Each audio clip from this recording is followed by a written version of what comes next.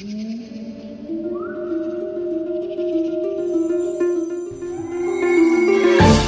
everybody, and welcome to Crime and Spirits Podcast, your one-stop shop for spooky stories, handcrafted cocktails, and all things true crime. I'm your host, Bree. And I am your other host, Suze. I'm also the resident bartender here at Crime and Spirits. Because not only do we bring you a new case or topic of interest every week, but we also teach you a little something about mixology along the way. Because I mix up a drink that ties in some way with our theme for the week, and then walk you through how to make one for yourself so you can sip right along with us. We've been friends for years, and one of our favorite things to do is mix up something delicious and throw on a true crime documentary, which is basically what this podcast has become. It is, however, better research than that, we promise, Yes. Cross our hearts. We also have a script written out that we mostly follow. Mostly. Still, you can expect some tangents here and there. We also managed to find a way to mention Criminal Minds at least once, if not multiple times per episode. Gotta give Dr. Spencer Reed all the love. Yes, girl. And you also can't forget the cursing, because we definitely curse on this show. We try to keep things a little bit more conversational. Think less like Dateline and more like Girls' Night. Just replace the catty gossip with actual facts. And maybe just a little catty gossip. So come hang out with us, learn a little something with us every Sunday, and make sure to join us on Instagram or Facebook at Crime and Spirits Pod. That is the word and. We'd love to chat with you about, whatever really, but mostly true crime. So buckle up, buttercups. Sip tight. And let's get on with the show. Hello and welcome to Crime and Spirits Podcast. We are your hosts. My name is Bree. And I'm Suze. Thank you guys so much for joining us for a cocktail today. Suze and I have to admit that we were really stupid last week. We're dumb. We're real dumb. Oh my god. We're so dumb. We both had epiphanies individually at completely different moments that the whiskey that we used, the ET51. Get it? ET51? Extraterrestrial Area 51. It's not skeletons, guys. It's supposed to be aliens. Which I didn't even think of, but now looking back on it makes total sense. I just don't understand how it didn't click in the moment. We were so fucking dead set. Especially because we love that kind of shit. So, Yes. like, that kind of conspiracy craziness should have been like, duh. Should have been a dead ringer, but it wasn't. What are you gonna do? But hey, we learned. We did. I was listening to our episode last week and laughing my ass off at us because I was like, man, we are so convinced that they fucked it up. like that they accidentally made the stopper look like an alien instead of a skull. Like that was their bad. Duh. But, the more you learn, guys. The more you know. If you haven't already caught on, that's our whole, theme for the year. Yeah, we're learning. We're learning all kinds of things. Bree has learned a new audio editing technique. Hell yeah, I did. So hopefully this is coming through crystal clear and or at sounding least, wonderful. At least much better than it was previously. Yes. I'm working on it. We're learning some shit, you guys. I don't think it's going to do anything to help this voice of mine right now. Oh, stop it. I seem to have caught whatever kind of icky weirdness is going around. Yeah. I feel fine. I just feel like I need to cough all the time. And it Oh, no. has lowered my voice register several octaves, I feel. Oh, no. I feel very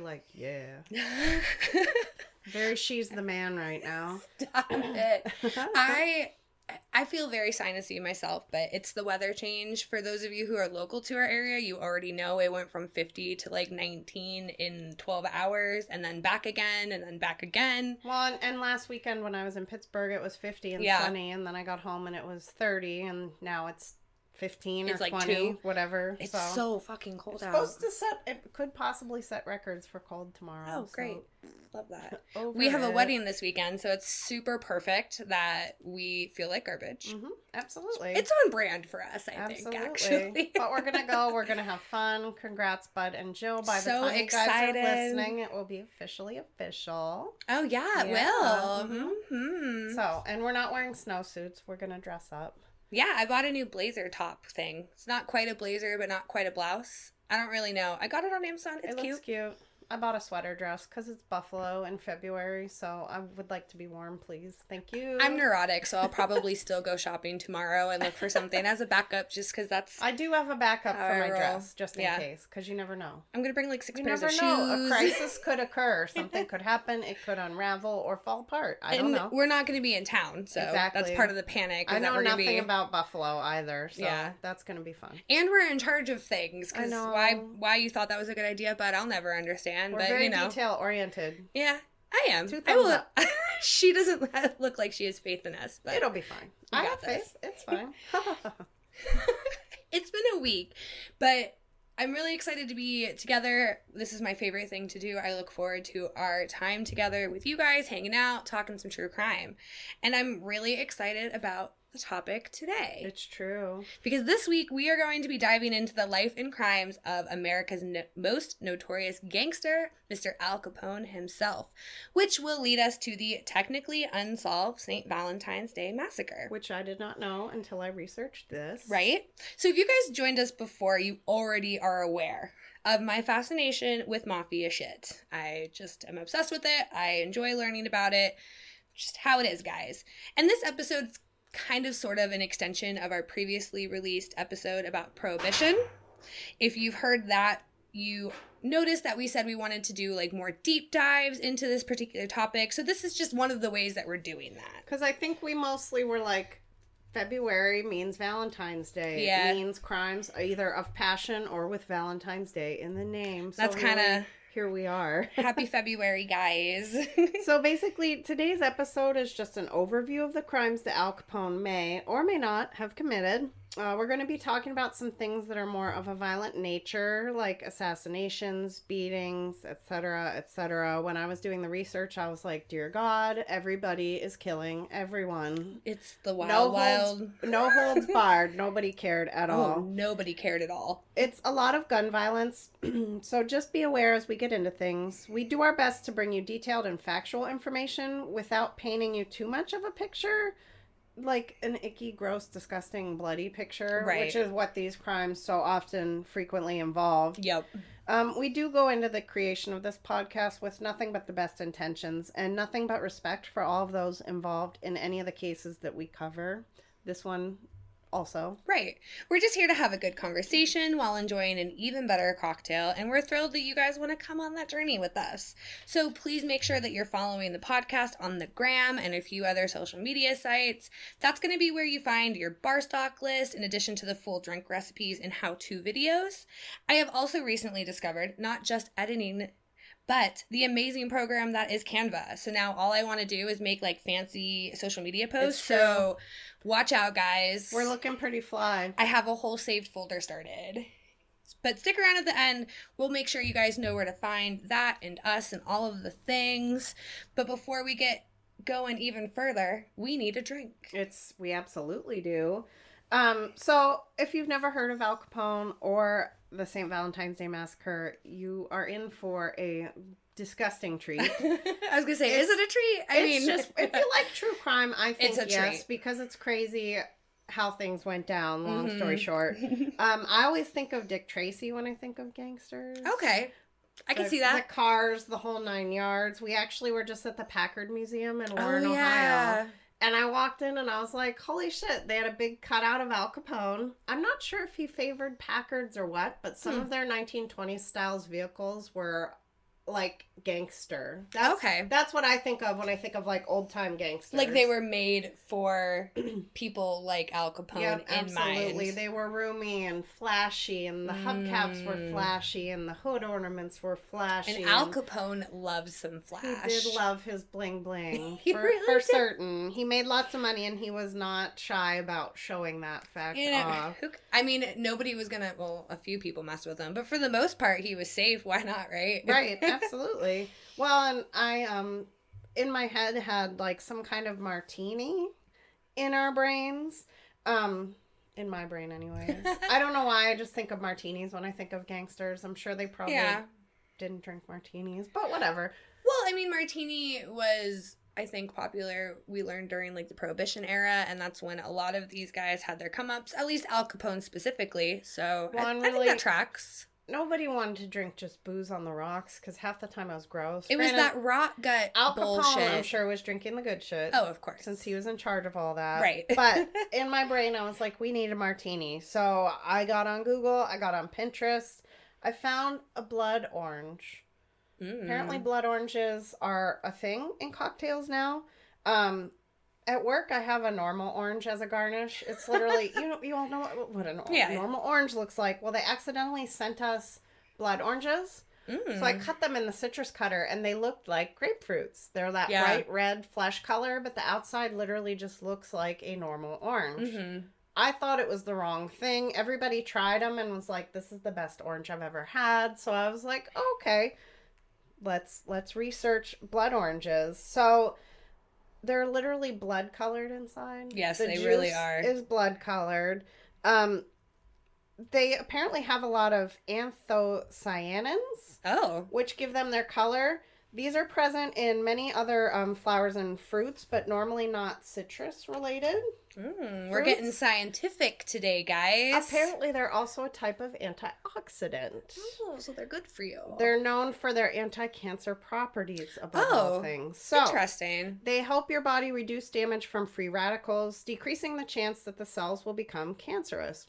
Good to know. I'm now a gigantic fan of We blood are going oranges. to be putting this into our diets immediately. Right? And they taste really good. Because I read it tasted more like a berry with citrus notes than citrus. Which so is interesting. accurate. I don't think I've had a blood orange before, so I'm excited. Sweet. It's very sweet. It's very pretty. I actually juiced these myself. She sure did. Because I could not find blood orange juice, and also that has a bunch of shit in it. This Shout is out. literally just cut it in half and went... Shout out to my mother-in-law for randomly giving us a juicer. Thank you, Lisa. Thanks, Mark Lisa. was like, we have a juicer. Because I was at Wegmans picking up the oranges and they wanted, I'm sorry, I'm going to sound like a cheap old lady. They wanted $12.99 for a citrus juicer. And I was like, we're not doing that. It was a handheld, not like fancy one. I don't know. I'm with you. And I was like, surely the Dollar Tree will have them. They do not. So if you're curious, just in case you were wondering. So what I bought was one of those... like not even an X, like star-shaped, like meat thingies. Meat mixers. Yes. And I was like, worst case scenario, I'll cut it in half and just squish it into a bowl. I love it. And then strain it. We're going to try that out one of these days. Blooper reel. It's true. I was like, if nothing else, Brie, this will just be hilarious to watch later. Oh, I'm on board. So, apparently, like I said, blood oranges have become popular in cocktails. The color of the juice, the flavor of the fruit, like all of it is just really good with cocktails. So we're going to put this blood orange juice into a sidecar. Right. So traditionally, a sidecar is any cocktail made with cognac, orange liqueur, and lemon juice. A sidecar, if you don't know, is also a motorcycle add-on that allows a passenger to ride next to the motorcycle rather than right behind the driver. It always creeped me out because they're basically riding at road level. You are on the ground. I just envision so much gravel in your face.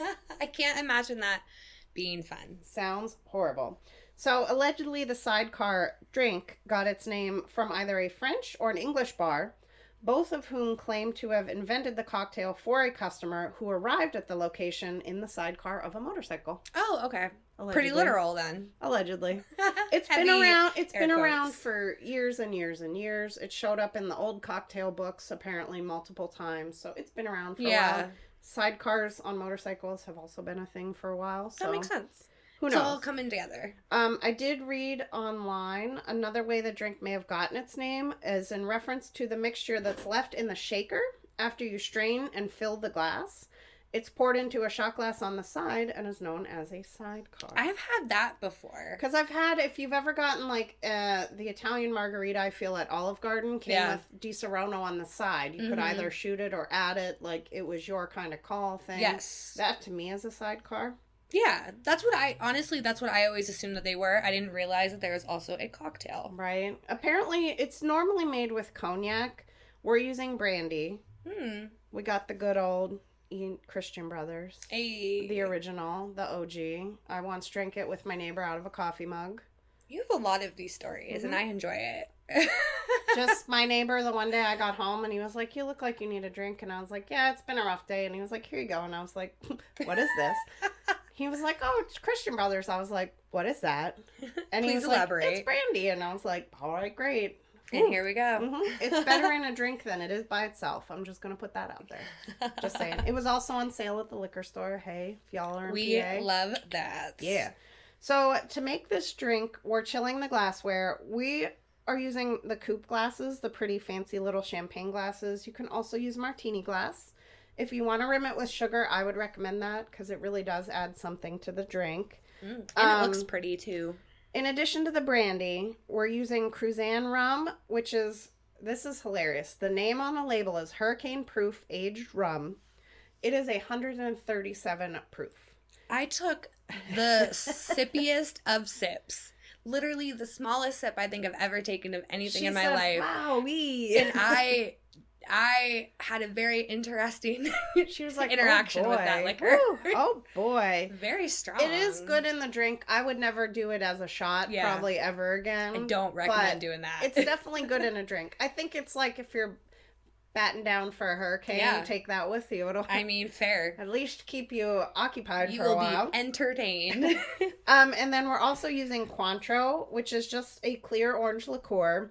Into your shaker tin filled with ice, add 1 ounce of the brandy, half an ounce of the rum, half an ounce of the Cointreau, half an ounce of your squeezed blood orange juice. If you can find it in a bottle, by all means, test it out. Yeah. A whole bag of blood oranges was $4.50 at Wegmans, so... Probably cheaper than getting a processed juice, let's be honest. And I think I used 2. Yeah. So, like... To me, that's worth it, and I'll probably eat the rest of them because they're fucking delicious. Right.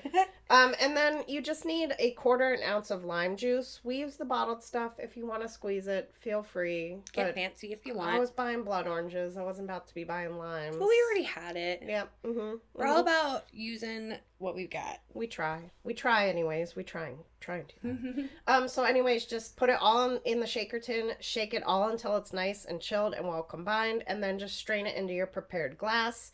If you want to garnish your drink with a little wheel of blood orange, feel free. I had some extra, so ours is fancy.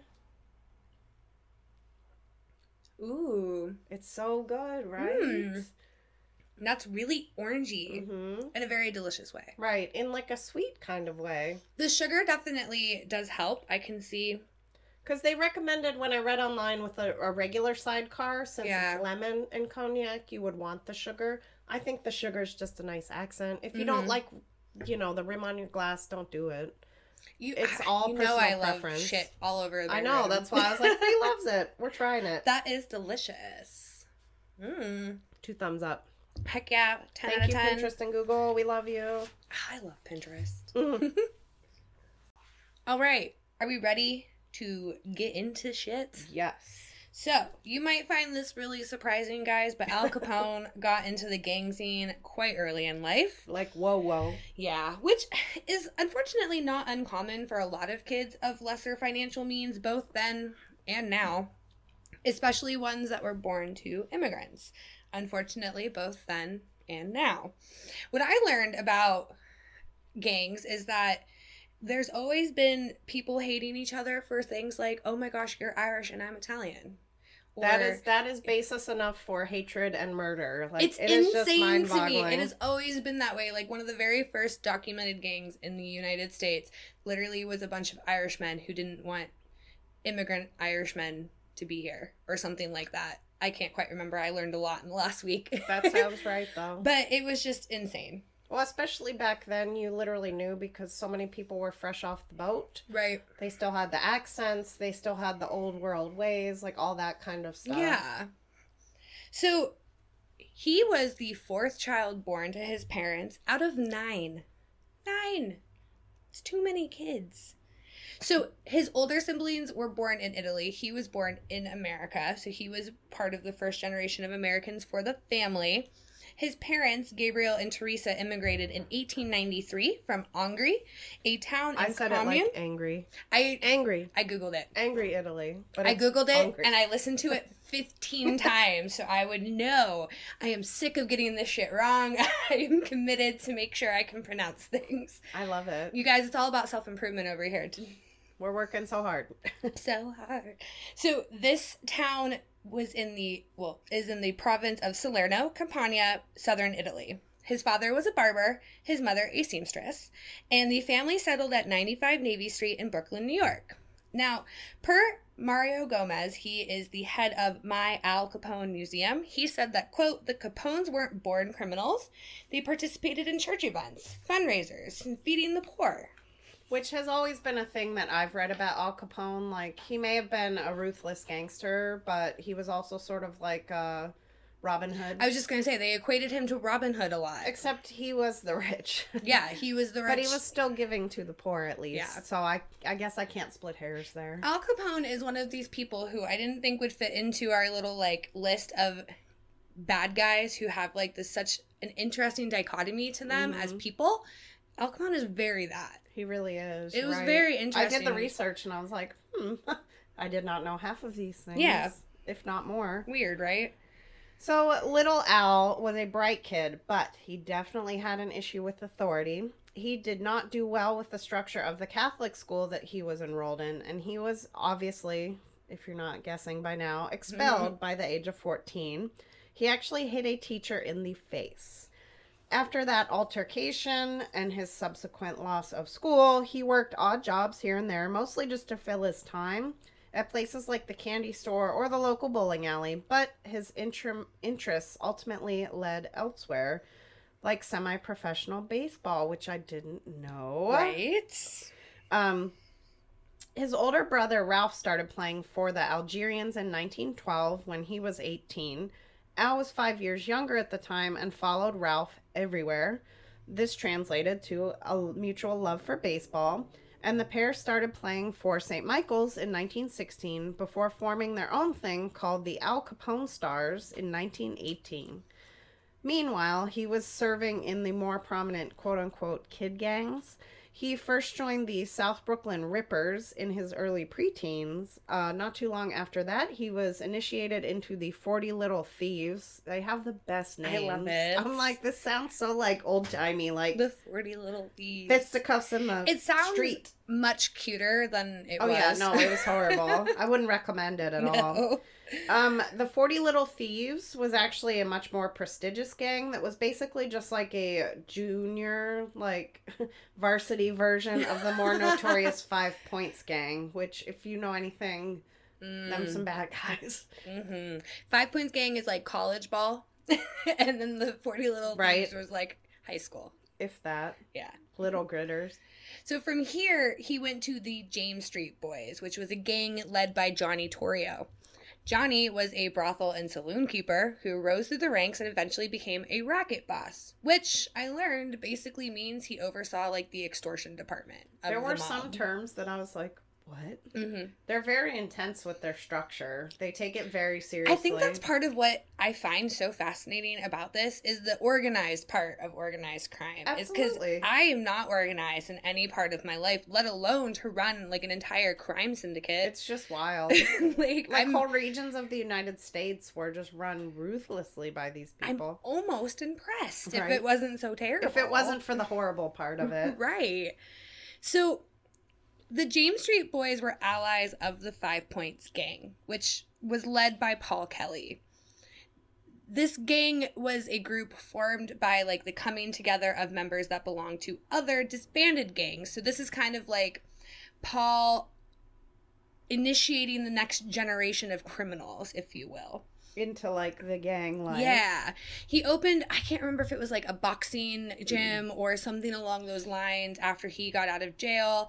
And that's when he started meeting people like Johnny Torrio, I would Frankie say Yale, boxing Al to Capone. me sounds right up their Yeah. alley. So, an interesting fun fact about Paul Kelly is that's not his real name. He actually changed it. He's Italian, but he changed it to sound Irish.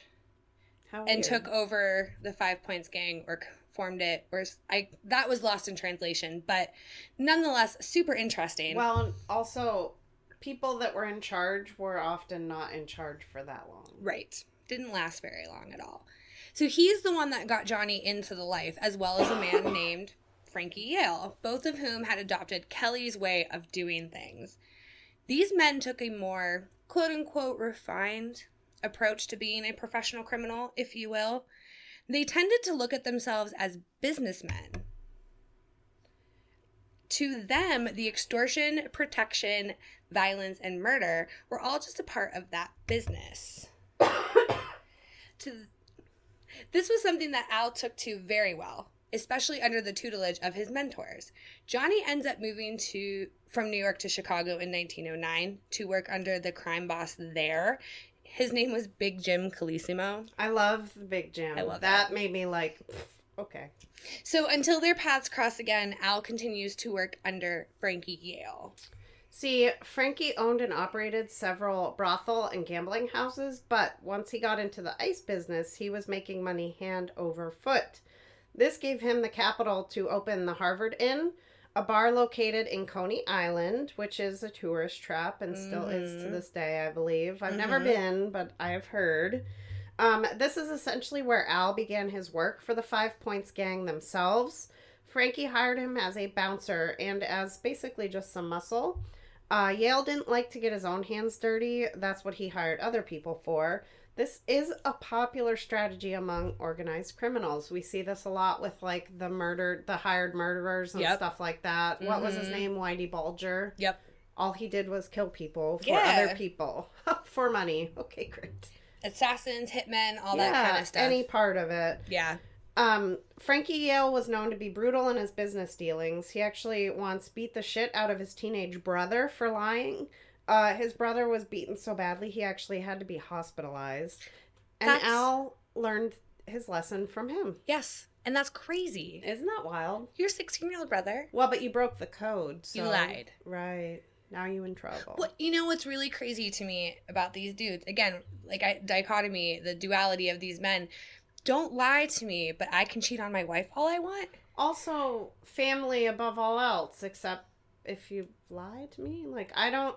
Right. It's sort of a head scratcher. It really is. It's so weird and dual-sided. I feel like these are a bunch of men who were probably, like, bipolar or some shit and just didn't know what to do.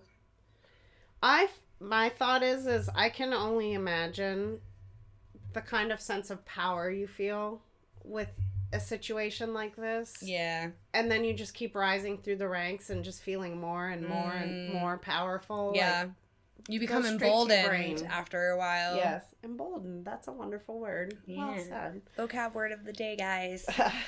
Emboldened.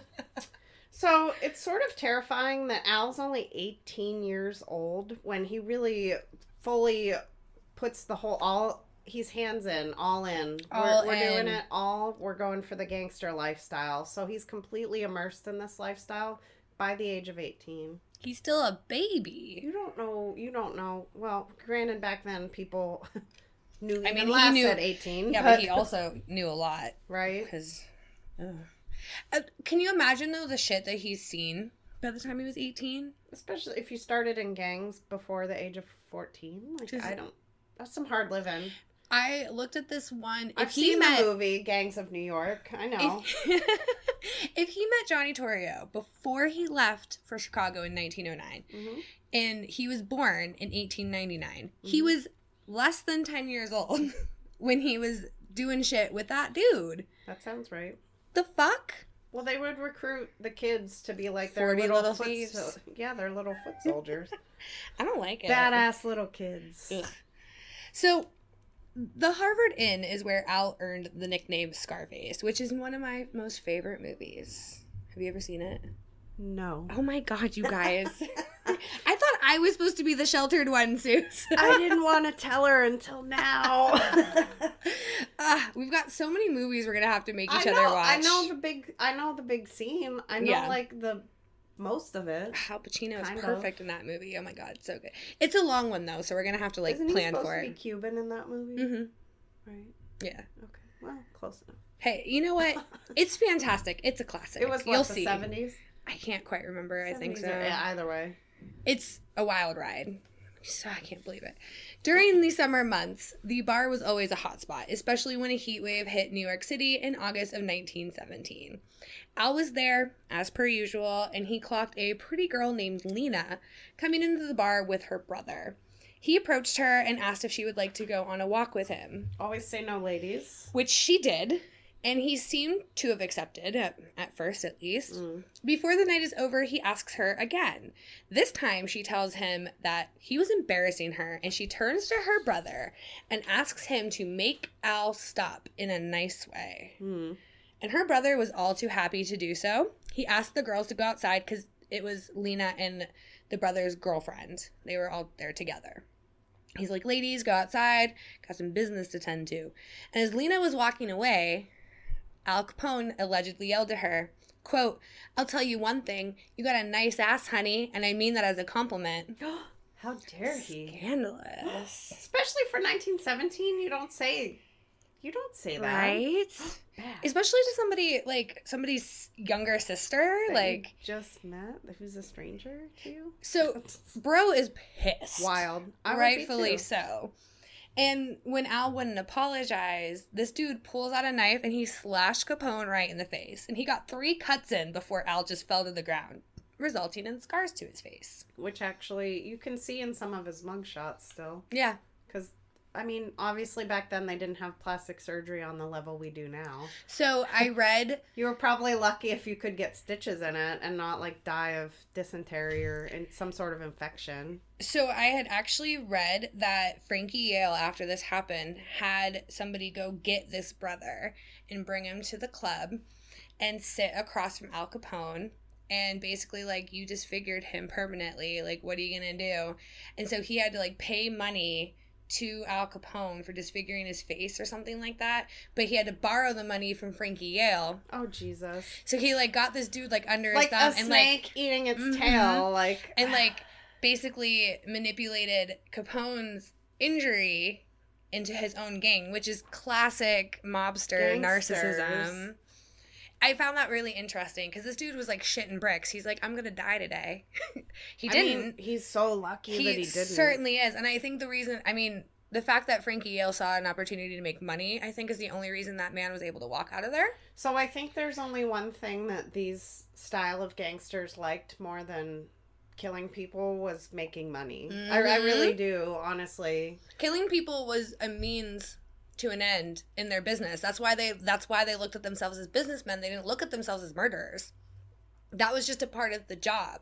It was an unsavory part, but a part nonetheless. Oh my God, you guys, when I was doing the research, so many murders. So many notes from her. I couldn't keep track of like who was in charge because everybody was dead. I found this really cool website called Timeline Toast. Oh. And you can search for things and it gives you like timelines. So that kind of really helped me put things together in a cohesive way. I was like, oh my God, I can't keep track of this. I just kept notating and then going back and notating. And I probably meant multiple times was like, oh my God, fuck. I enjoyed it. I enjoyed reading your research. It's always fun. So, at any rate, this incident seemed to have only been the beginning of Al's crude and violent behavior. By the time he reached 21 years of age, he had done his fair share of dirty deeds. Very dirty. He had shot someone to death. The winner of a neighborhood craps game, apparently, because Capone then stole the winnings after the murder. It read like he was pissed that he lost, so he was like, fuck you, and... That checks out. That's a horror. Bro, you're bad at cards. Just let it go. Deal with it. You shouldn't be betting money like that if you suck at cards. Take the L. Just move along, sir. He also allegedly assaulted a member of their rival gang. He then left the lower level gang member for dead. This upset the leaders of the White Hand gang and prompted a promise of retribution, which is how all of these things start. Mm-hmm. Frankie actually felt that it was no longer safe in New York for Al and his family, so they were relocated to Chicago, because back then you could just be like, we're shipping you up to Chicago. Gotta go, bye. Right. The Capones arrived in the city in 1919, where Al began work as a bouncer at one of Johnny's brothels. Always a good idea. Shortly after Capone arrived on scene, Johnny's boss, Big Jim, was assassinated. They don't know for sure who did it, but it was narrowed down to the most obvious suspects, either Frankie Yale or Al Capone performing the hit to make way for Johnny to become the leader. That's always how it goes. It's like spider webs and shit. It really is just it grows wild. And grows and grows. It's wild. Nobody was ever actually charged with anything. Of course they weren't. Capone then became Johnny's right-hand man when Johnny inherited the leadership, With Prohibition in full swing, as you'll remember, these two and their crew began to take full advantage, and they began brewing, distilling, and distributing beer and liquor. Over the years, Capone actually worked his way up to partner. He had a bit of a reputation as a drinker and a troublemaker, which I know you'll find shocking. So shocking. I'm stunned. Stunned. But he did clean up his act a little bit when his family arrived from Brooklyn. His wife, son, mother, and siblings all moved into a modest home located in the middle class of South Side Chicago altogether. His father had passed away not too long before that. Yeah, which made it fine for his mom to move because stay for what? Well, and if my son was raking in a stupid amount of money, the money he was making then is a stupid amount of money now. So, when they did the math, I literally was like, what? There were so many commas that I was like, wait, what? Mm-hmm. I was just shocked. It was like, not millions, but like, I think hundreds of millions. I'm pretty sure it was that point. Ridiculous. I was like, oh my. And again, that was in the 1920s. Almost 1930s. That was when a car cost like $100 and you could buy a house for like $500. Yeah, but I mean, it's still, the scale is just still crazy. Because, again, then it was a shit ton of money. Now it's still, even with like... Well, apparently he was balling out of control with Packards. Well, like I said, the museum was very interesting. Yeah. It really was. Some of those 20s cars, though, and I have photos. I'm going to post them to the Instagram. They were flashy as fuck. I was like, I did not know Packards made cars like this. Yeah, she sent me pictures when she was gone. It was pretty cool. I was like astonished. And I'm going to have to Google before we release the episode and see if that was like his brand of car. Oh, or if they're just like, the docent that was working didn't have any idea, so. That checks for Warren. I like to ask questions. I know, I do too. And then I always feel bad when I like caught somebody who like isn't as big of a nerd as me. Which is fine. They do actually, Warren, Ohio, just as a side note, we went to a really good barbecue place called Cockeye Barbecue. Fucking phenomenal. And then we went to a brewery. It was also phenomenal. It was on Dave Grohl Alley. I love it. I'm obsessed. They let you make your own coasters. That is really cool. So if y'all are in Warren, Ohio, there's a Crime and Spirits podcast coaster out there floating around. I used to go there a lot as a kid because my mom's side of the family's there. I did not know. Apparently, my company's headquarters is also there. Fun fact, my great-grandfather, who had a tile and flooring business, may or may not... in the mafia. ...had at least ties to it, according to my family. I believe it. I believe it, too, because there was a lot of shit. That's where I saw my first prostitute. Oh. In Warren, Ohio? Mm-hmm. She was walking across. She literally was, like, walking down the sidewalk. And I just am a very curious person. And I was like, oh, like, I liked her jacket or something. You know what I mean? I was like, oh, sparkly jacket. Because I was a kid. I was, like, 9.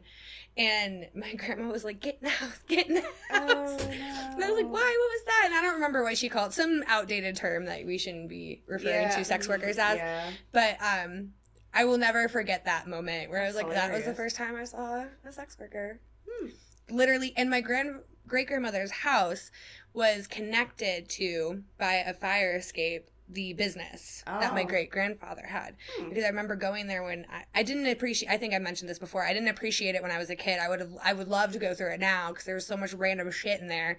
But my brother and I would go and like explore sometimes when we get bored. There is a lot of industrial stuff that looks mildly abandoned. Yeah. I'm not sure. It was a Sunday when we were there and it was raining, so...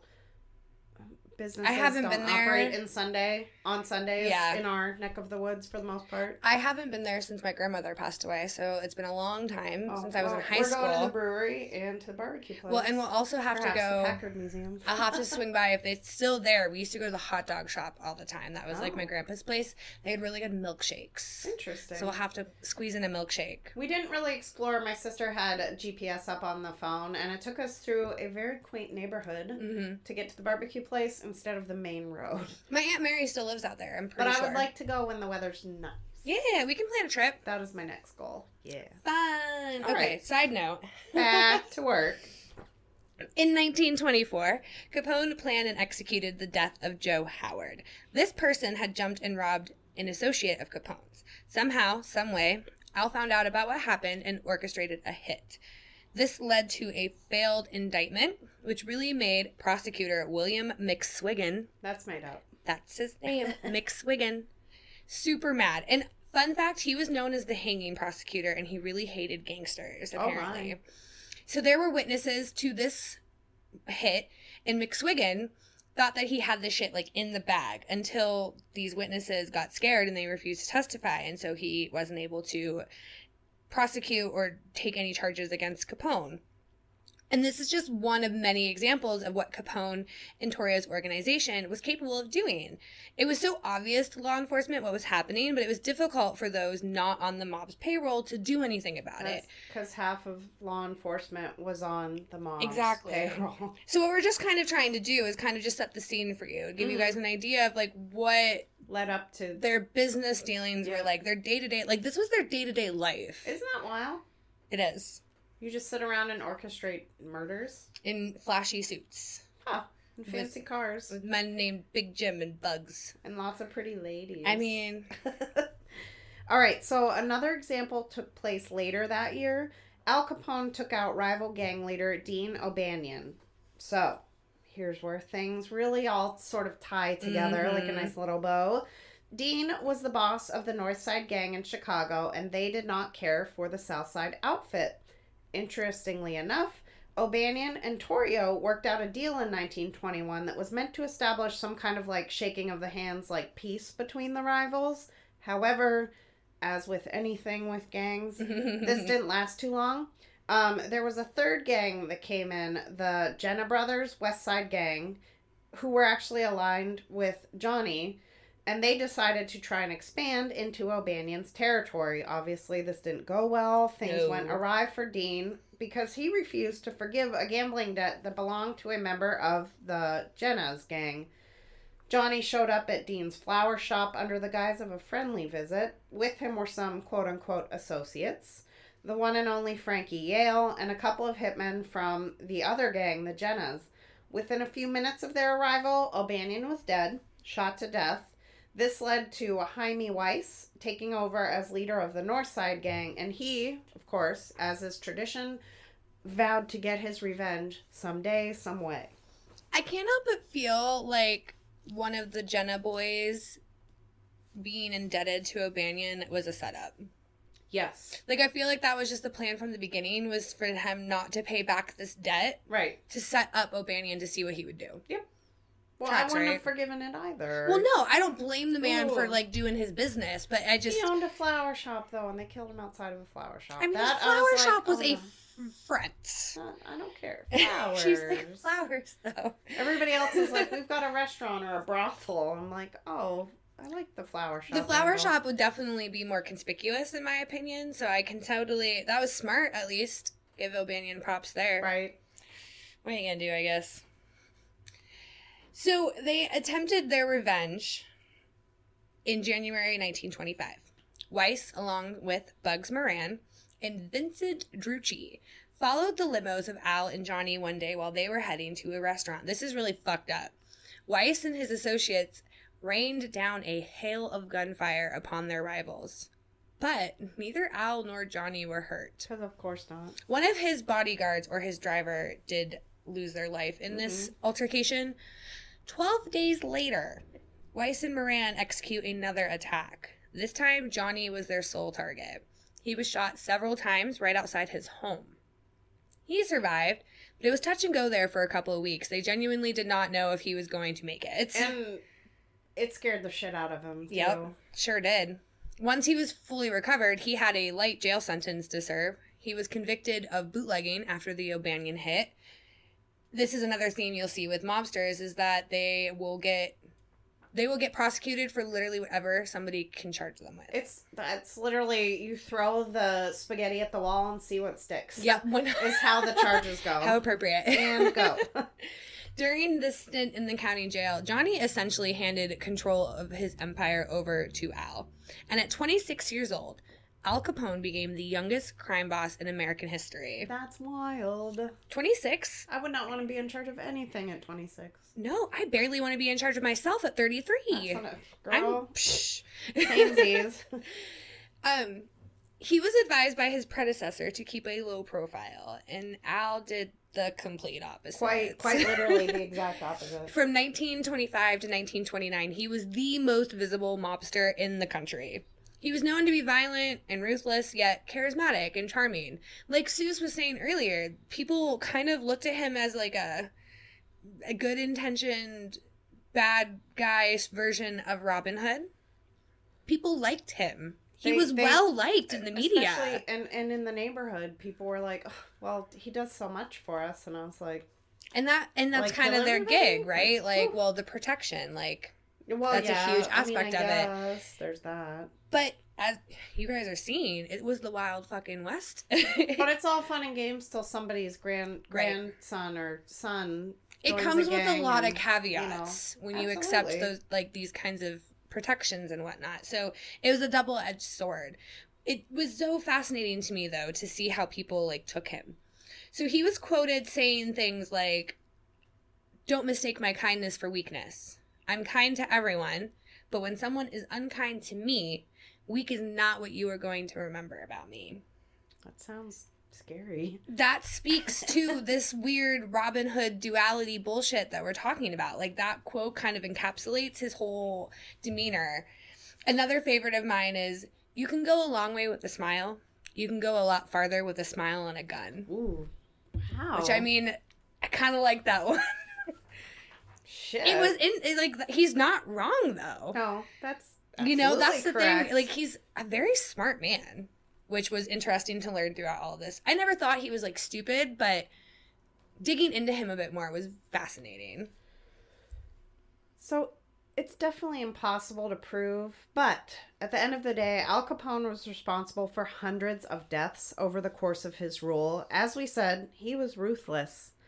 Any establishment that didn't buy from him or align with the Southside outfit found themselves to be in big trouble. Oh, yeah. He also had a thing for blowing these places up. I love how that was how he dealt with it. Like, you don't want to buy from me? Who cares? Blow it up. Blow it up. It's been said that as many as 100 people died in these kinds of incidents alone throughout the 1920s. Again, not proven. Right. Not tied to him at all. We're just saying. But it's pretty safe to assume. Could be. Yes. Over the years, Al Capone became something of a national celebrity. He liked the finer things in life. He loved custom suits, good cigars, good food, lots of pretty ladies, fancy jewelry, pinky rings, and everything else. Several rings. What is it with mobsters and pinky rings, though? I don't actually understand it either.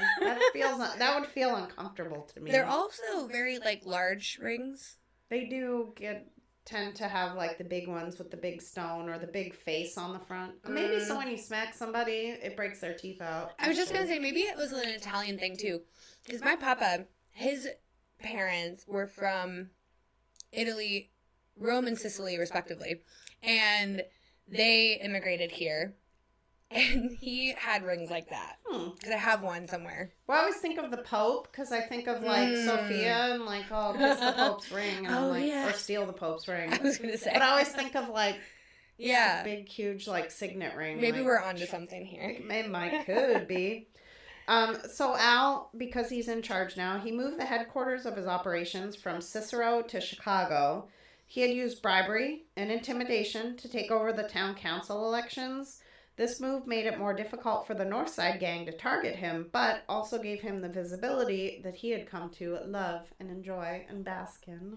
Well, and the thing about the town council elections is important, too, because they had to move to Cicero initially when Torrio was still in charge because of the mayor that they had. You know, there's always, in every one of these stories, there's always, like, a really well-to-do, like, good-natured, well-intentioned local politician that's like, we're gonna crack down on crime.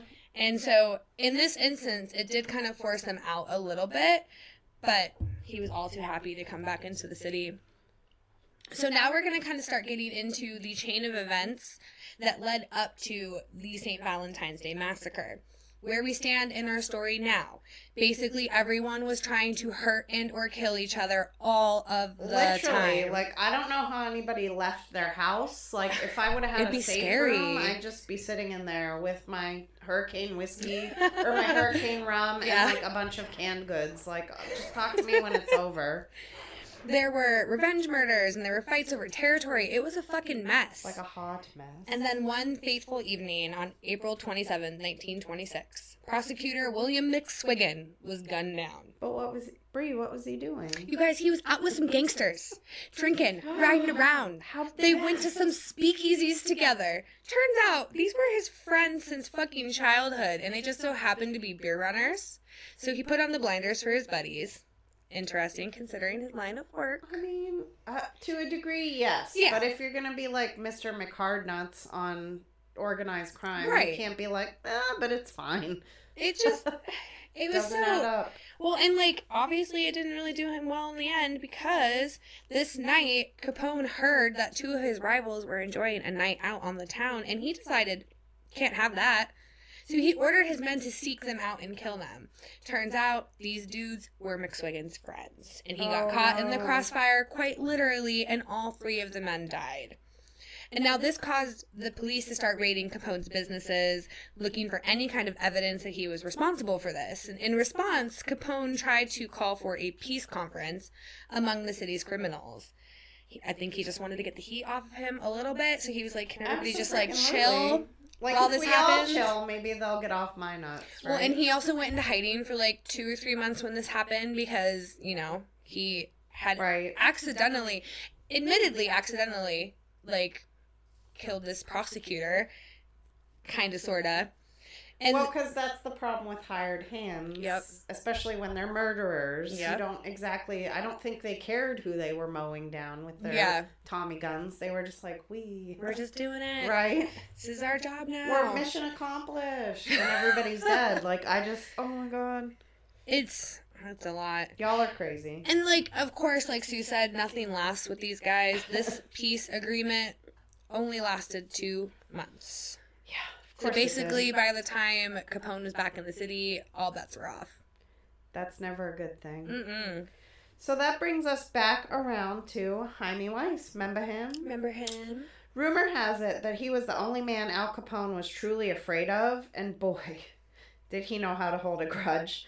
With his first attempt at taking Al's life, when that was foiled, he tried again on September 20th, 1926. Weiss led a group of sedans past the Hawthorne Hotel in Chicago, where Capone had unofficially established his headquarters.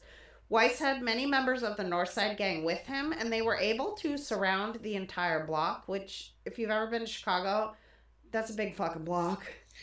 Especially in the city, like, whoa. This dude is, like, not fucking around. Well, and, like, I thought Al Capone was scary, but I'm gonna have to look into him a little more, because he seems terrifying. I did very like a dog with a bone. Like, he will not let go. As soon as O'Banion died, he had his sights set on Capone, and that there was nothing. No, he couldn't see anything else. Exactly. Yeah. So, the men that were surrounding this whole block just proceeded to shoot up literally everything, trying to get even one shot off at Al Capone. It was just pure freaking chaos. And by some miracle, because of course, Al didn't have a scratch on him by the time it was all said and done. There was a lot of damage, and Capone was definitely in danger. Weiss wasn't letting this go, however, and things were only going to escalate from there. Capone first tried making a truce with the Northsiders, but they came back with a big hail to the fucking no-no. After all of this, there was no way Weiss was giving him that. Nice try. Thank you, bye. No way. So this left Capone with no choice. He had to make a move. Obviously, it's going to be a vicious one. About 3 weeks later, Weiss and 4 of his men were gunned down with buckshot and submachine gun bullets as they were entering their headquarters. The gunfire came from a nearby second-story window. Weiss, along with one of his men, was killed instantly because, buckshot comes out of the gun and then just spreads into metal pellets. Yeah. Horrible. Yeah. Like, these dudes were like, not, let me shoot you, but also tear you apart. Well, and back then they didn't have bulletproof gear like we have now, so... It was just like a good luck kind of thing. Well, and it's just crazy because this is just how it was in Chicago at the time. Can you even imagine just like walking down the street? No. Like, just guns firing. How did all people over the place? live their lives? Or run a business or function as a normal Any person? kind of anything. The violence between the different gangs and mobs, they just increase over time. With Weiss out of the picture, Bugs Moran became Capone's biggest rival. See, Bugs had a problem with the fact that Capone was involved with prostitution. This is the hill he's going This was to the fight line on. for him. He not was Catholic. the murder, not the murder, not the extortion. Oh, so he was raised Catholic, so you can't be having sex all willy-nilly. Killing a motherfucker, fine. Sex, hard no. Catholics do have some very specific rules. I'm pretty Long sure story murder short. was also not okay. Isn't that one of the 7 deadly sins? I'm pretty sure. Like, I think it's like what, like the first commandment is thou shalt not murder. Yeah. But no, prostitution is the problem here. I just don't get it. Gotta draw your line somewhere? I say with question mark? Right, I guess. I mean, I guess I can appreciate it. I will say. Like, I can appreciate at least a criminal who has some kind of morality, something in there that's like, this is my line, but I'm just confused about it. I just have some questions. So for 3 long years, Capone and Moran were locked in a violent and deadly Wild West-like warfare, which culminated in what we know today as the St. Valentine's Day Massacre. At approximately 10:30 a.m. on February 14th, 1929, 7 of Moran's men were murdered. 2 men, who were disguised as police officers, entered the warehouse and they pretended that they were executing a raid.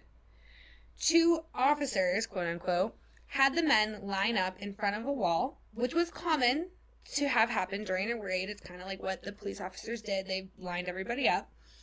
Once in place, the 2 quote-unquote officers were joined by 2 more men that were dressed as civilians. They pulled machine guns out from their jackets and they just opened fucking fire. They sprayed bullets from left to right, back and forth until all 7 men hit the floor. Literally. And with Tommy guns, it's got that drum that's just like... It just keeps going and going till it's empty. I think they said like over 70 bullets. There were... In this instance alone. I forget what the exact number is, but you're right. They do know the exact number. Yeah. I'm pretty sure it was over 70 because I remember like thinking like, holy shit, like almost 100. Also, why?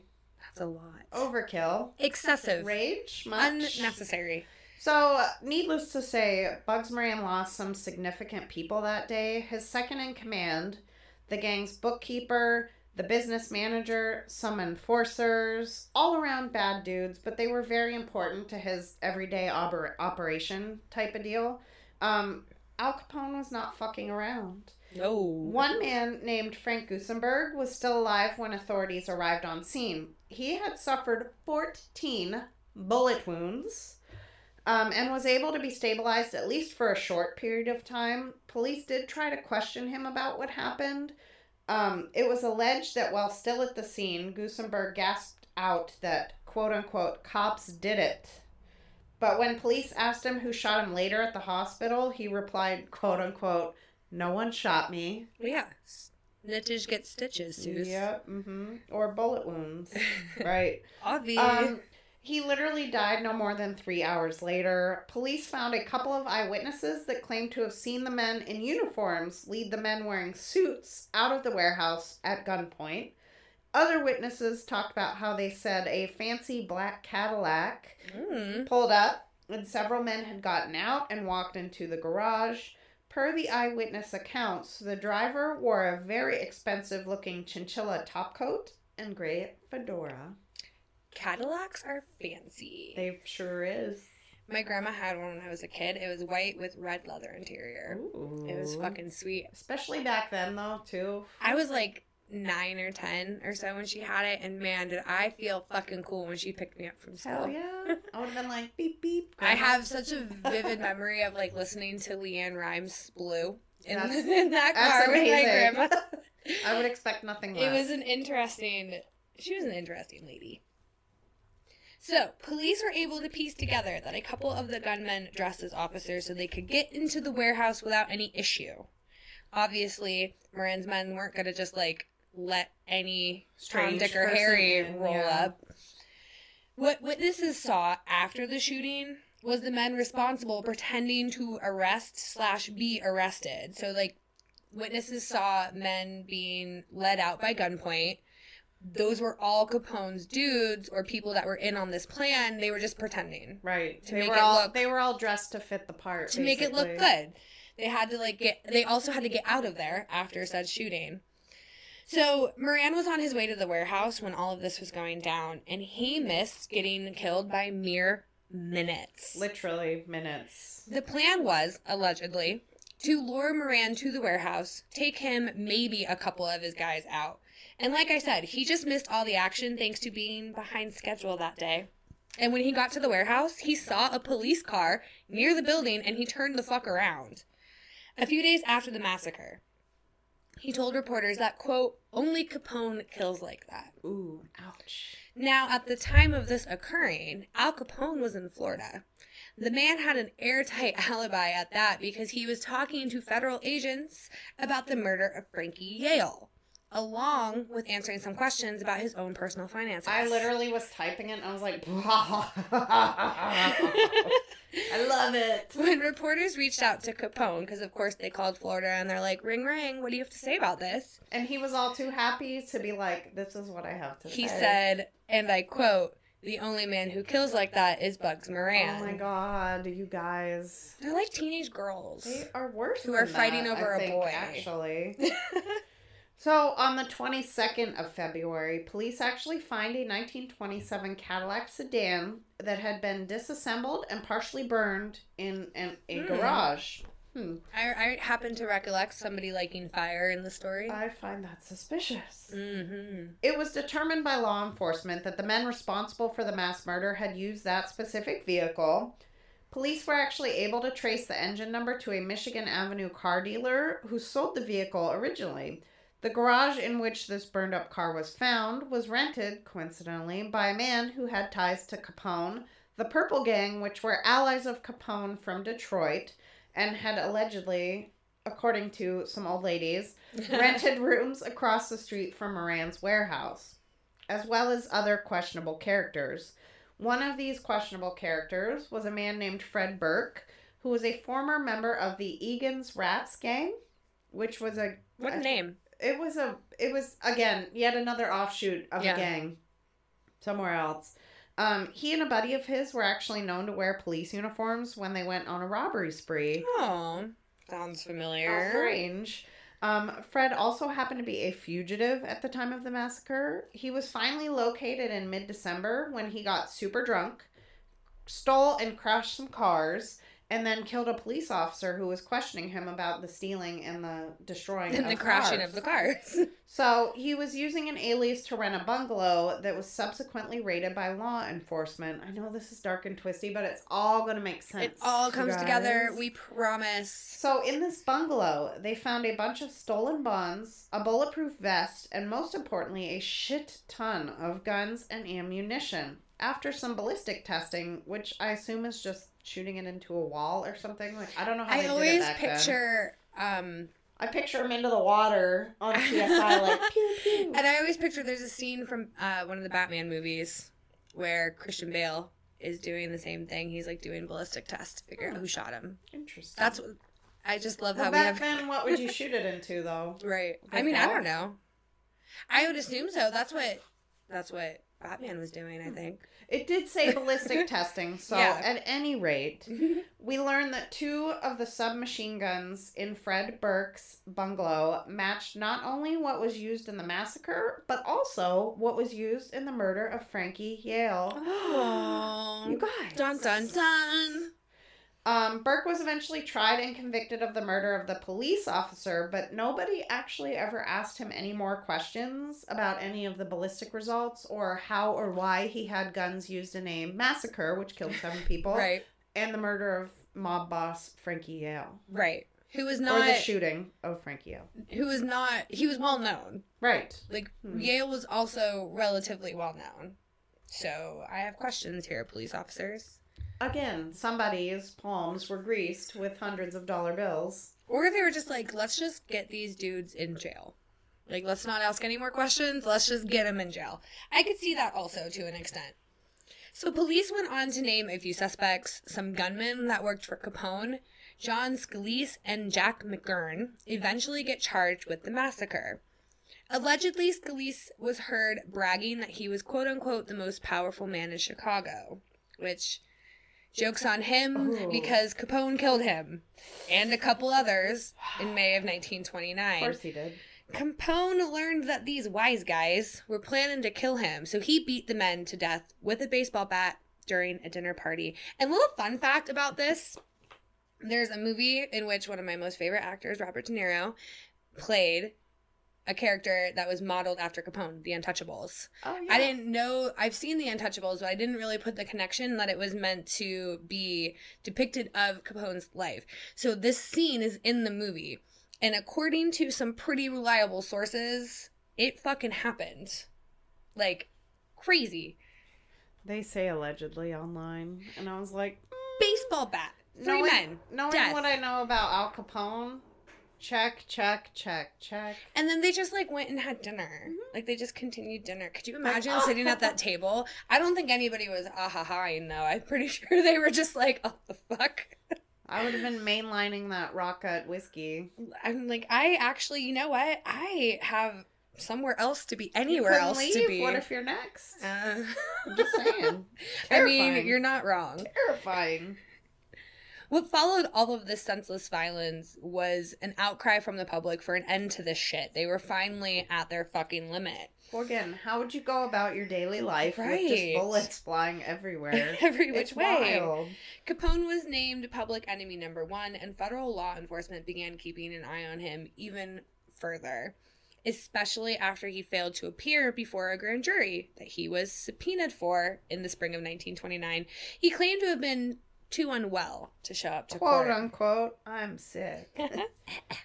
On June 5th, 1931, the U.S. government is finally able to charge Capone with something. And this something ends up being 22 counts of income tax evasion. Arrogant as always, Capone wasn't worried about having to do much jail time. And he ended up agreeing to a plea bargain that would have him serving about 2.5 years.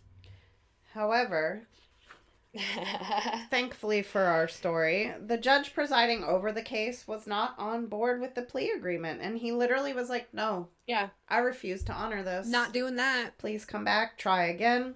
So Capone withdrew his guilty plea, and on they went to trial. Capone tried his very best to bribe basically anyone and everyone that he could, and when that didn't work, he attempted to intimidate them instead. However, the judge, God bless this man, brought in a whole new jury who went on to find Al Capone guilty and sentenced him to 11 years in actual jail. I just love it was like a chess game. Like Capone made him move and he was like, no, motherfucker. It's just a here's a new jury. Dick measuring contest. But in this instance, I mean, I think that was smart. This judge was like, no way, motherfucker, are you walking out of this place? I wonder if he was armed and locked and loaded 24/7. You'd have to be, don't you think? I would move out of Chicago after that. I'd be like, you know what? If I have a wife and kids, get in the car. We gotta go. We're out. Or at least you're out till I can join you out there. Get the fuck out. So, in 1934, Al Capone was sent to Alcatraz. If you want to talk about that, check out our episode. I think it's pretty incredible. But that was also a very interesting... That was very interesting also. From what I read, he did serve a pretty cushy sentence. Oh, of course. Because he could pay people to bring in the nice things. However, justice sometimes takes a while, but it does get there. Capone served just under 7 years, and then he was released to a mental hospital in Baltimore. Why, you may ask? Why a mental hospital? He was diagnosed with syphilis of the brain in 1938. Syphilis. In fact, he basically spent his last year at Alcatraz completely confused and totally disoriented. Syphilis is, In her research, when Suze was like, he started working at the brothel, and she literally was like, this is probably where he got the syphilis. I literally was like, this is it. With like the throwing up emoji, the Mr. Yuck. and literally from everything I read, he and his wife had a just fine relationship. Sure. They had a kid. Everything was great. The men were allowed to do... This is... I mean, there's a lot of this stuff that I don't enjoy that's unsavory. But this is the one that really sticks in my craw. Men can do whatever they want. Women had to stay at home and stay faithful. So I did read, had he taken... There was some drug. I forget what the name of it specifically was. But had he taken that when he first realized he had it, he could have avoided all of that. I'm sure. Or at least most of it. Or at least prolonged. Do we know? Put it off. If he knew? I didn't find anything that said one way or the other. Did he know before? I mean, you're dipping your dipstick all over the place. Yeah, but I mean, I don't know. I've never had anything like that. They had to have had tests for stuff like that. I don't know. If they had a treatment for syphilis, that's a fair point. Is they had to have... That's a fair point. Positive or negative test at the very least. I'm very grateful I've never had to, like, I know, navigate that. Ooh. But reading this, I just thought of the gym teacher from Mean Girls. You will get chlamydia, and you will die. Oh, no. Oh, no. They have tests for that, children, if you need help. Yeah. Chlamydia is treatable. Go get it taken care of. Dear Lord. So is syphilis, I'm pretty sure, actually. Here's your public health outcry for the episode. Now, back in 1935, police drop a bit of a bombshell. They had captured a man named Byron Bolton, an associate of the Egan's Rats gang, and it was revealed that he was involved in the massacre.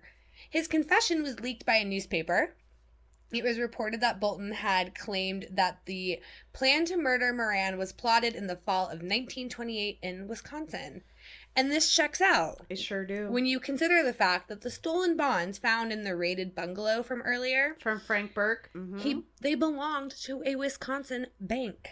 Weird. But allegedly, the men spent 2 to 3 weeks hunting, fishing, and plotting a mass murder. I always think of the Luke Bryan song, hunting, fishing, loving every minute, planning a murder.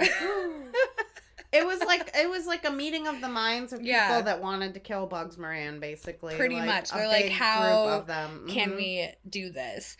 According to Byron, there were 2 drivers and 4 shooters that day. Bolton was the lookout, and he was the one that had supposedly gave the go-ahead.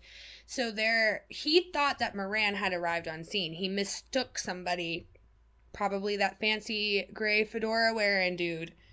And he went on to say that they were pretty surprised to find out that Moran wasn't actually there. So they just started shooting and got out. Because why wouldn't you just... Well, at that point, you were like... Fully committed to, like, the gun You angle. just took your, like, 6-month plan, put it into place, and now what?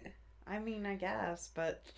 I just don't... I think that when these guys had to pivot, it was just violence and death. Like, there wasn't a pivot to another plan. I think when in doubt, just start shooting. Yeah. They had a plan and no B plan. Plan B was the shooting. Right.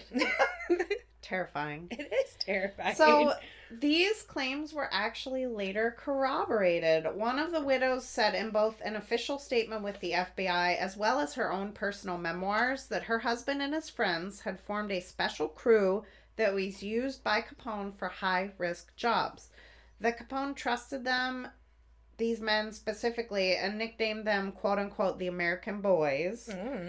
After Bolton's highly publicized confession, a man named Frank T. Farrell wrote a letter to J. Edgar Hoover, which, if you'll remember, cracking down on literally everybody. FBI, all that jazz. The letter was written on January 28th, 1935. In this letter, Frank revealed that he had been doing some undercover investigation. They don't specify what that means. Nope. But he did have some information to share. He had some things to talk about. He said that if the feds actually chose to check Chicago police logs, they would find the shooting of a 40-year-old man named William Davern Jr. He was a former firefighter and the son of a Chicago police sergeant.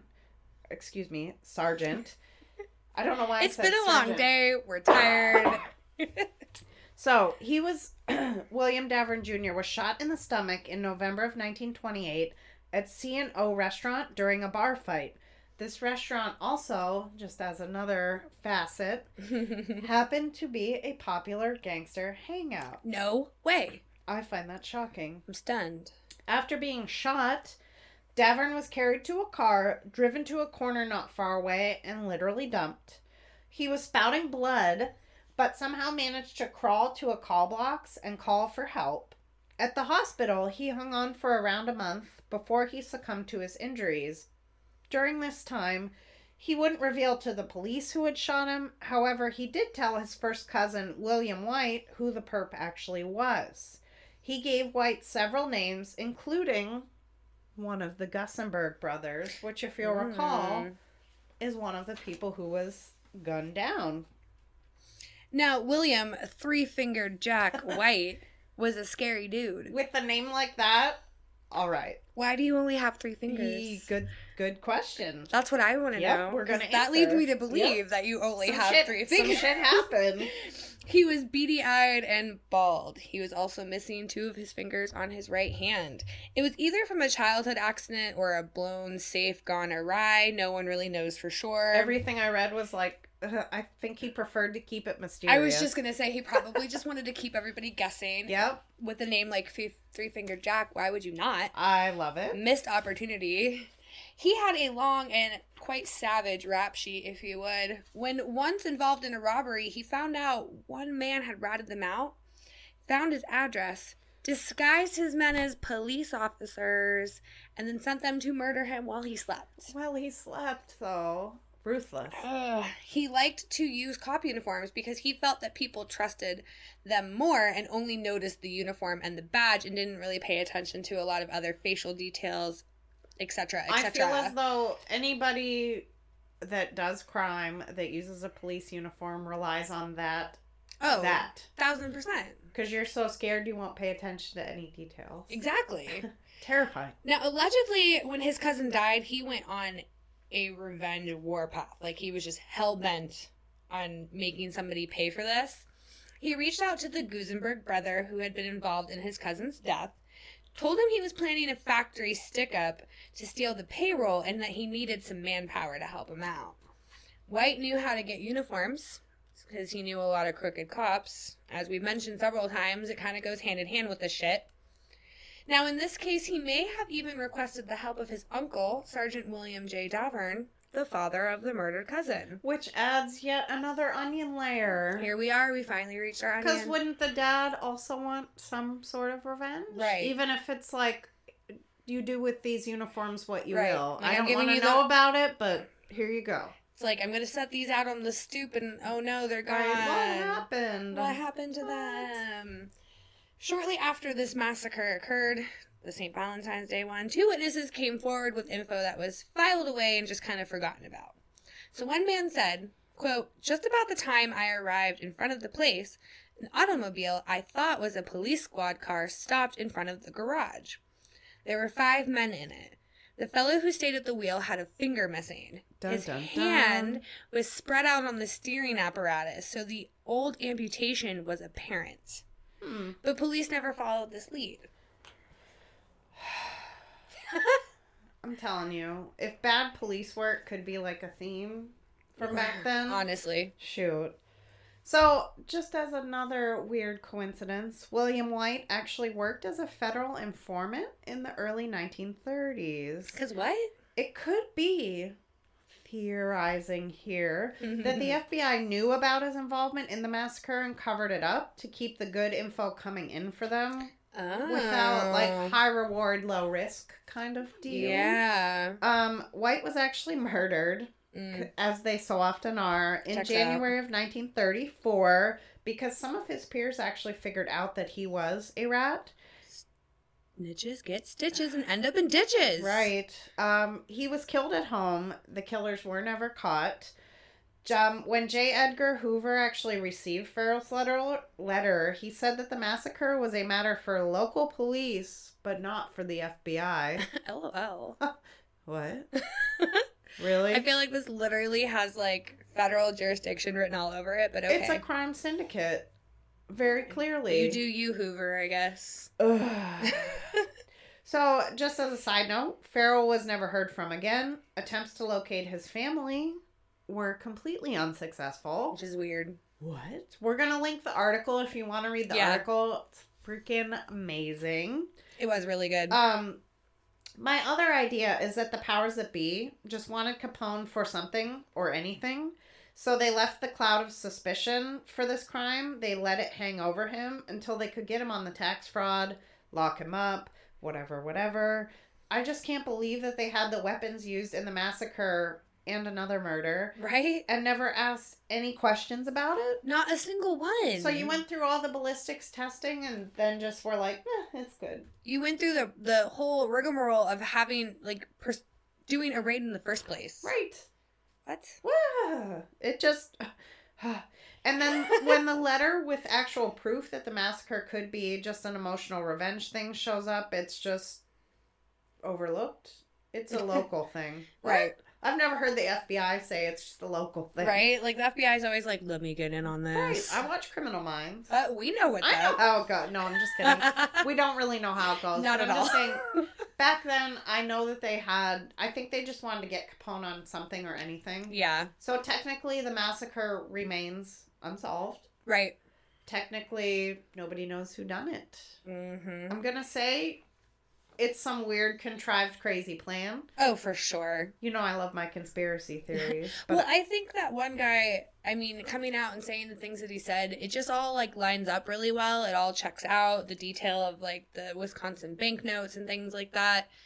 It just makes sense. apparently they had, like, a hunting lodge up there, and it was very remote, so everybody just drove their fancy cars up there and parked them in snowbanks and just... hung out. Talked They murder. went hunting and fishing and plotted a murder. Yeah, right. Luke Bryan, if you're looking for a new line, I'm just saying. It just rolls right off the tongue. It does. Absolutely. Oh, man. And on that note, this is going to be where we leave you today. So thank you guys so much for hanging out. We really appreciate you taking the time out of your day to listen to our podcast. Please make sure that you guys are following us on Instagram and Facebook. We are at Crime and Spirits Pod. You can also find us on Twitter at Crime Spirits Pod. If you'd like to follow us personally, you can find both of us on Instagram. I am at Bree, BREE _ not the cheese. And I am at Suze, not Susan. Don't call her Susan. Don't you dare. If you like what we're doing, just please, perhaps, pretty please, with sugar on top. consider leaving us a rating and or a review over on Apple Podcasts or whatever your preferred platform may be. It would really help us out. Just be found more organically, pop up maybe in searches a little sooner, and we would just also really appreciate it. We'd love to know what you guys are thinking, how you're feeling. Absolutely. What you like, what you don't like. Well, we're at it. If you have any specific drink suggestions, subject requests, anything that you want to talk about, we're interested in. Yeah. So just shoot us a message personally or to the podcast. Either way, we'll get it. We'll get back to you. Yeah, you can reach us in several different ways. You can DM us on any of the social medias. I also have started adding our email address to our posts. So whatever you feel more comfortable with. Absolutely. One or both of us has access to all of those avenues. So you will get us directly. Yes. At least one of us. It's never going to be a bot. No, never. We do this all ourselves. I have way too many control issues, guys. That will never be a thing. Absolutely. I am a Virgo after all. We don't let control. We don't let control go. We don't let it go. And so, one last thing before we leave each other today. We just want to make sure that you guys are being safe and smart when it comes to your alcohol consumption. You know, it's one thing to hang out and have a drink with us. We crack some jokes. We make light of some things that are a little bit serious. But at the end of the day, it's all about safety first. Don't do something stupid. Don't try to drive your car. There's no excuse for it. Get an Uber. Get an Lyft. Uber. Call somebody. Hopefully someday we'll have an Uber code to give you. Fucking call me. Like, I'll come get you if you're close enough. I'll like, send you an Uber. I will figure it out. You know, order some food, drink a glass of water, and just hang out. We're just hanging out, having a good time. We thank you guys. We love and appreciate you so very much. Hope you have a great rest of your day, and we will catch up with you guys next week. Bye. Bye.